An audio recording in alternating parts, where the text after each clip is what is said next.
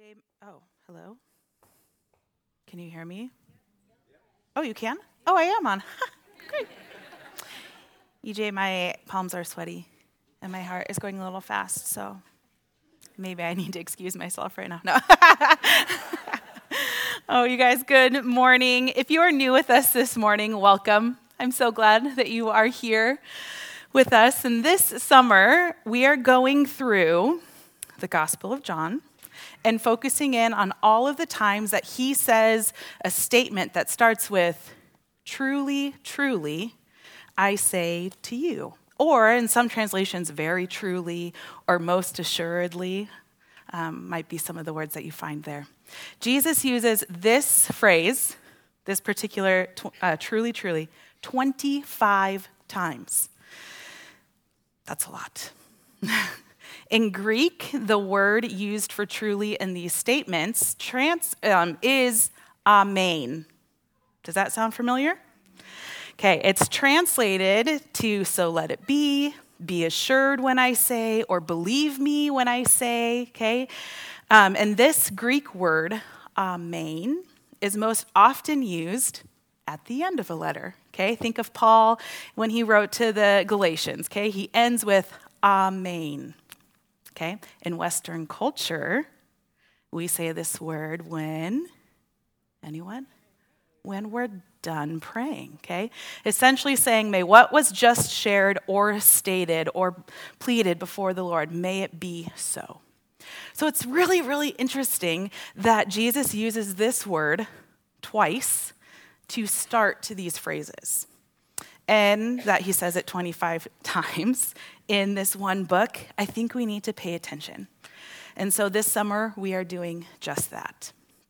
When Jesus starts by saying amen, he is not only saying that the following words are true, but he is also saying, I have firsthand knowledge and authority to make these statements. Much like the doctor telling me when I was pregnant with my son, right? Be assured there's a baby in there, okay? He had authority to tell me that, all right? In today's scripture reading, Jesus is making 3 of these statements to a man named Nicodemus. We are going deep today. We have a lot of ground to cover. You guys okay with that? Okay, so 2 of these statements answer 2 really big, important questions about the gospel. 1, how do you get into the kingdom of God? And 2, who's getting into the kingdom of God? How and who? Okay? And then the last of these 3 statements that Jesus makes to Nicodemus is to encourage him, and maybe us, to do some personal reflection. Okay, we find this story in chapter 3 of the book of John. So go ahead and find your way there on your phones, in your Bible, whatever you are reading the scripture in or on. And I'm going to pray for us. God, thank you for creating the world. Thank you for having a plan and for giving us life. Father, as we take a closer look this morning at the life in which you give us, Holy Spirit, be near. Advocate, remind, and draw us closer to knowing you. It's in your name we pray. Amen. All right, so when you are embarking on a road trip, when is the optimal time to pack up your car and leave? Anyone? Early? Oh, someone said it. If you grew up in the household I did, or in my future in-laws' house, the answer is in the middle of the night. Because our dads knew best, they believed that the best time to be on the road with their family was in the middle of the night when there was no one traveling on the road and where they could cover a lot of ground with minimal distractions. Most of us were sleeping in the back, right? They could hit the pavement. What is the phrase? They can cover a lot of ground. Well, Nicodemus, the man who encounters Jesus in today's story, did know best. Or so it was expected that he should know best, so he did his best to know best, okay? He was a Pharisee, he was a religious leader, he was a politician, he studied law, he was educated, he was a ruler, and most recently, he was impressed with Jesus' work. Impressed enough to seek him out and question him. You see, after Jesus performed his first miracle at the wedding in Cana, he turned his attention to the temple and just clears it out. I encourage you to read about those stories. It happens right before in chapter 2, okay? So these two events sparked a lot of attention, and Nicodemus decided that it was time to seek Jesus out to gain some clarity. So he packed up, and off he went in the middle of the night. He waited until it was dark to approach Jesus so he could cover a lot of ground with no one else around and with minimal distractions. Listen with me to the story. We're going to start in verse 1. Now there was a man of the Pharisees named Nicodemus, a ruler of the Jews. This man came to Jesus at night and said to him, "Rabbi, we know that you have come from God as a teacher, for no one can do these signs that you do unless God is with you." Jesus responded and said to him, "Truly, truly, I say to you, unless someone is born again, he cannot see the kingdom of God." Nicodemus said to him, "How can a person be born when he is old? He cannot enter his mother's womb a second time and be born again, can he?" Jesus answered, "Truly, truly, I say to you, unless someone is born of water and the Spirit, he cannot enter the kingdom of God. That which has been born of the flesh is flesh, and that which has been born of the Spirit is spirit. Do not be amazed that I said to you, you must be born again. The wind blows where it wishes, and you hear the sound of it, but you do not know where it is coming from and where it is going.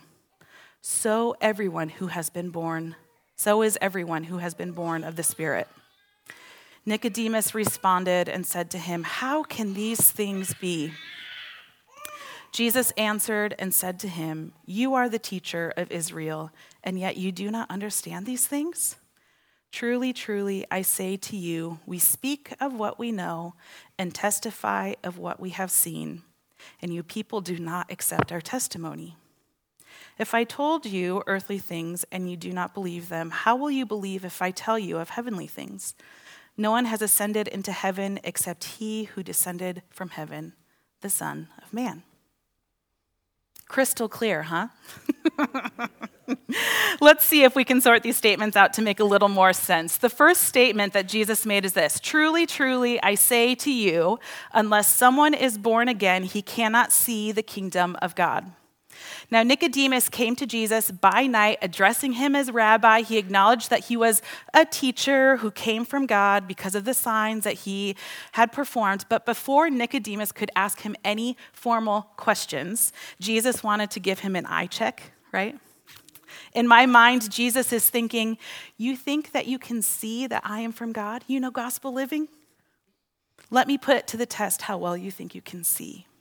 Truly, truly, I say to you, unless someone is born again, he cannot see the kingdom." In these words, Jesus shattered the common Jewish assumptions.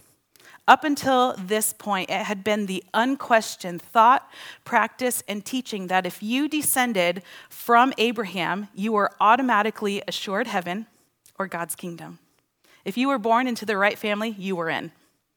And Jesus' statement is crystal clear that the status of a person's first birth, their physical birth, has nothing to do with getting in God's kingdom. It has everything to do with being born again. And so we get this question that's still being asked today. The gospel question is this: how do you get in?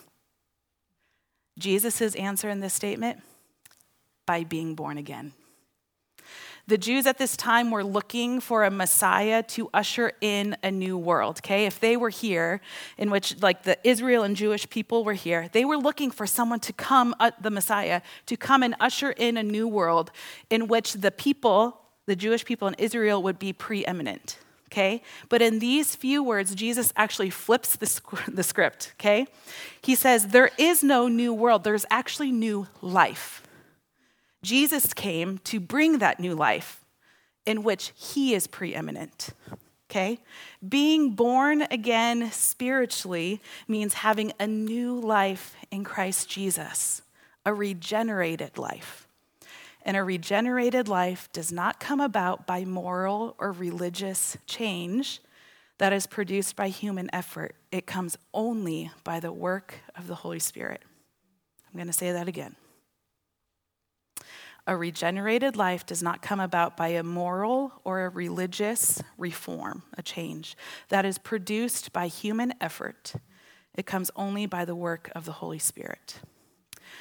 Now, being born again is a theme in the New Testament, okay? 1 Peter speaks of being born new by God's great mercy and being born new from an imperishable seed. James speaks of God bringing us forth by the word of truth. Titus speaks on the washing of regeneration. Romans speaks of dying with Jesus and rising anew. 1 Corinthians speaks of the new believers as newborn babes. 2 Corinthians speaks of us being a new creation. Galatians says that in Jesus, we are a new creation. Ephesians says that the new man is created after God in righteousness. Hebrews says that at the beginning of our Christian life, we are like children. All of these scripture references that I just read came from the letters that were circulated throughout the early church. It's as if they heard it from the very source and knew that this was the thing that Jesus taught. The kingdom is available to anyone, Greek or Jew, you or I, who has been born again into a new life. New life gives a new identity when you accept the fullness of all that God brings through Jesus. Being born again sounded foreign to Nicodemus, as one might think. I think I would think the same thing. And it still might actually sound strange to us today when you're telling someone, just be born again. You might have the same response, okay? So how do you get in? Jesus says, truly, truly, I say to you, unless someone is born again, he cannot see the kingdom. So if you get in by being born again, then who is it that gets in? If you're wondering who, it's a good thing you asked because Nicodemus asked the same thing, okay? Let's remind ourselves. I'm going to read to you what Nicodemus responded. He said, how can a person be born when he is old? He cannot enter his mother's womb a second time and be born, can he? Jesus answered, truly, truly, I say to you, unless someone is born of water and the Spirit, he cannot enter the kingdom of God. That which has been born of the flesh is flesh, and that which has been born of the Spirit is spirit.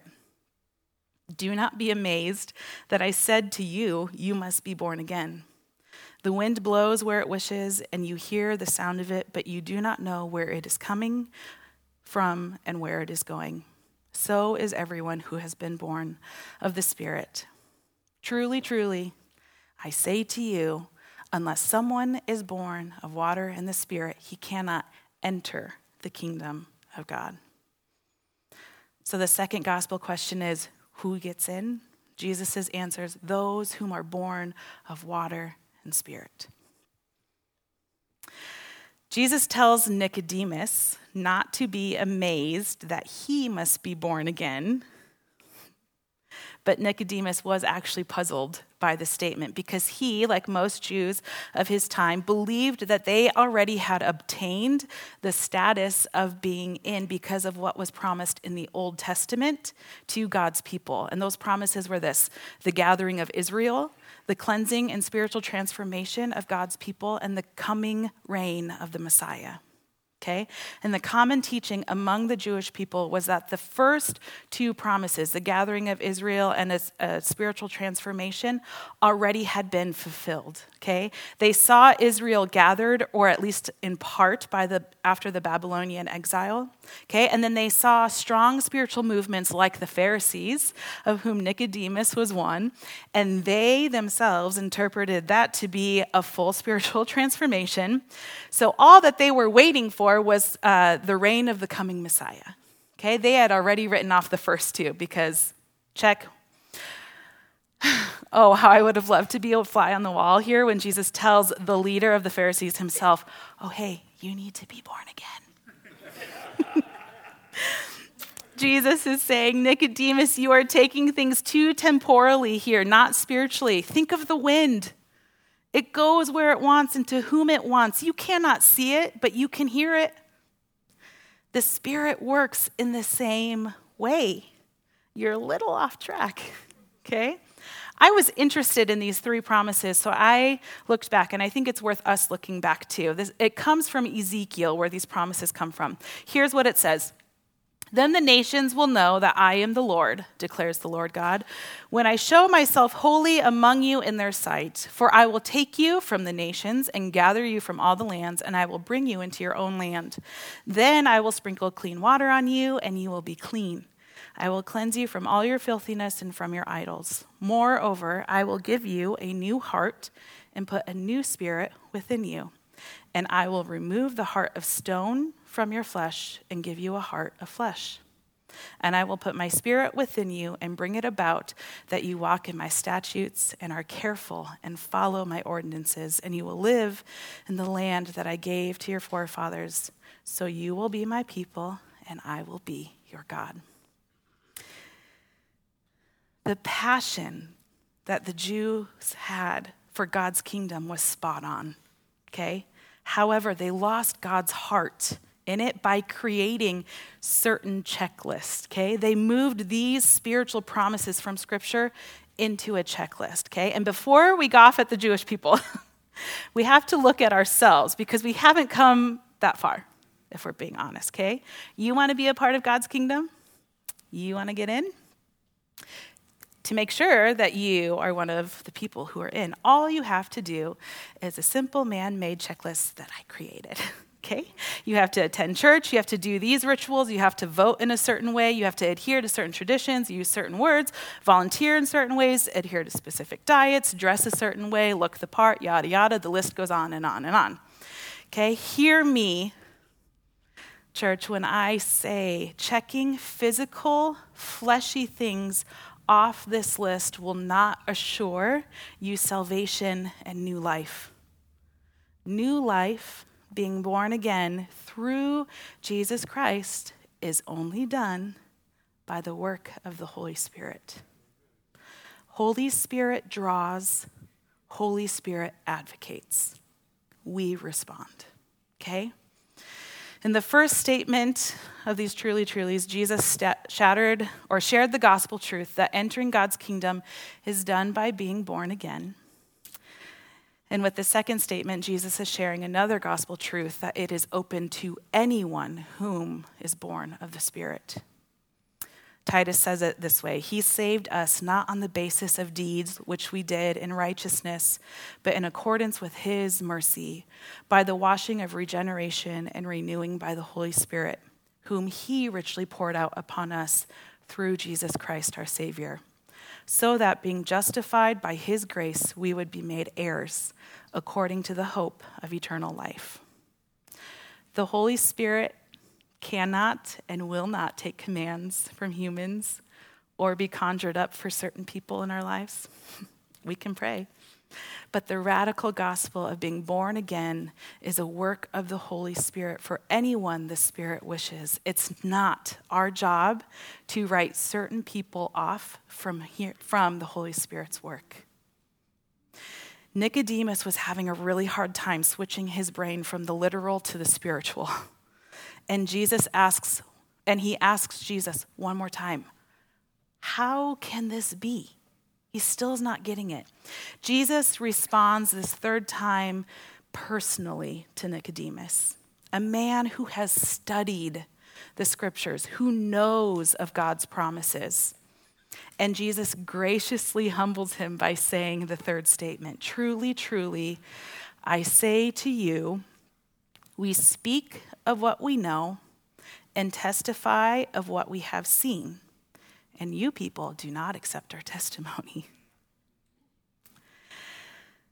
Now, it isn't known exactly why Jesus uses the term we in this statement. I think it's really interesting. And in studying this week, I believe that it is to be believed that Jesus, when he says we, he's actually standing on the shoulders of the prophets and of his disciples. He's saying, You are a Jewish teacher of the Bible. You study the Old Testament, and so you should know, right?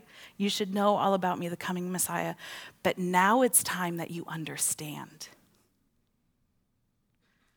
Live on the testimony that you have heard and allow the Spirit to work right now.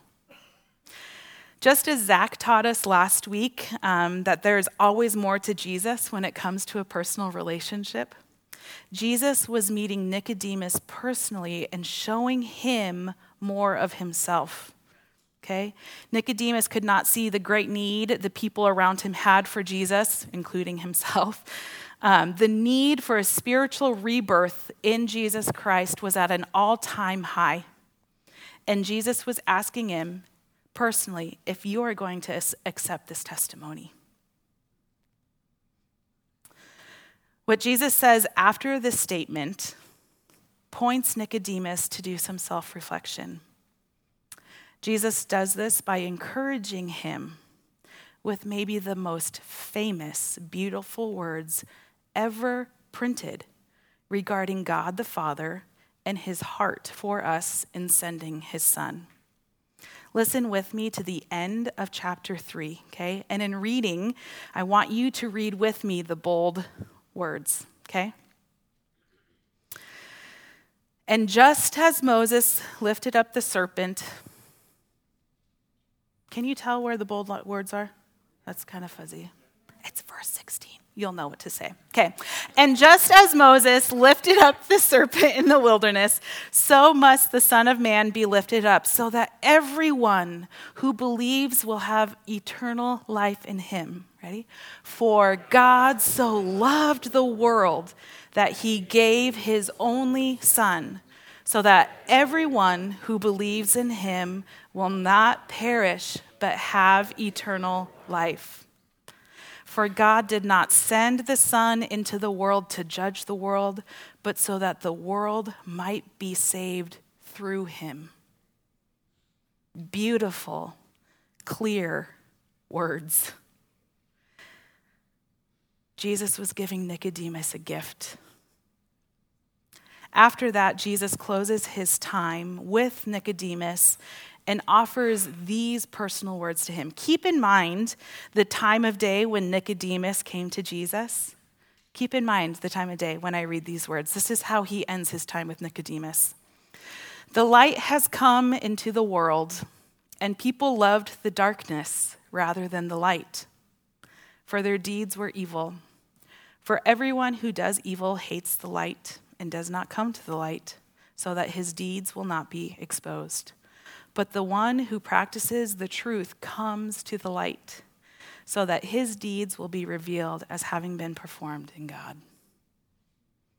God's heart is to ultimately bring about salvation, rescue, hope, and healing to the whole world by the Spirit through his Son, because he loves you. Worship team, you guys can come up as I close this morning. Jesus answers Nicodemus' questions somewhat straightforward, right? Full of grace and truth. When Nicodemus still struggled, when it was still wasn't fully clear, and maybe when he still had some more questions that went unanswered, Jesus met him personally and gave him exactly what he needed. Jesus will always meet you where you are and offer more of himself to you. So I want to encourage you today, just as Jesus did, to do some personal reflection. What testimony are you going to stand on? I know that those two questions, how you get in and who gets in, can consume a large portion of your brains, and it can produce worry.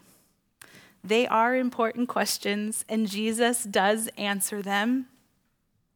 But more importantly, I wholeheartedly believe that Jesus wants to meet with you personally and bring you into his light. I believe that's available today. Friends, God loves you so much that he sent his Son to live a perfect life on this earth. He lived a life in which you couldn't live, and he died a death in which he shouldn't have died. And at the end of his perfect life, he received God's blessing and then went to the cross to receive the punishment that should have been yours. And when you accept what Christ did on the cross, repent of your wrongdoings and put your faith in him, then what you deserve from all of your sin falls on him. And in return, what Jesus deserved, which was the blessing of the Father to be called my beloved, in fact, falls on you. That is the radical work of what God does. If the Spirit is tugging on your heart today, don't wait. Stop and listen.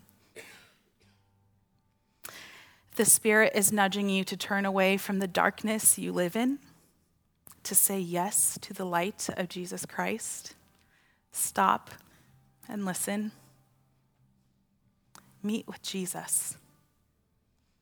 I'm going to close us today in a time of prayer, silence, listening to God and meeting with him. Would you join me?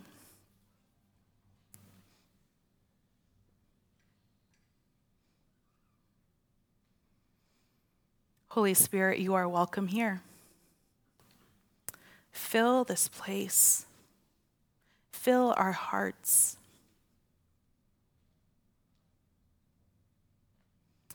You know us so well.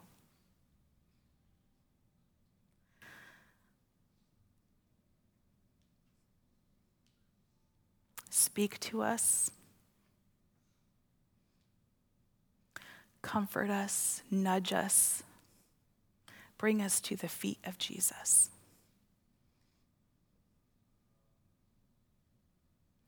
Jesus, we thank you for the work that you did on the cross on our behalf.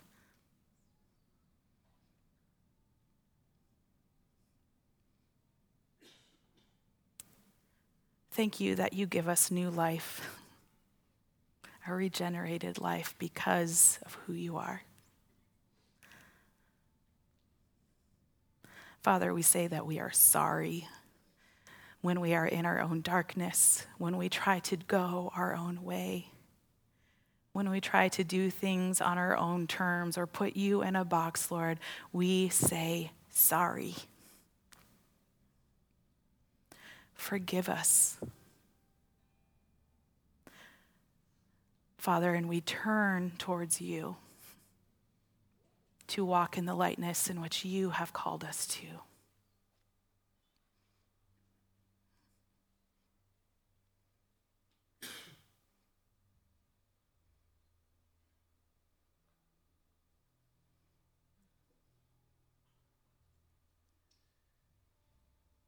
Holy Spirit, thank you for working. Continue to speak. Continue to meet. Continue to comfort. Continue to draw. Help us understand God's love through Jesus Christ.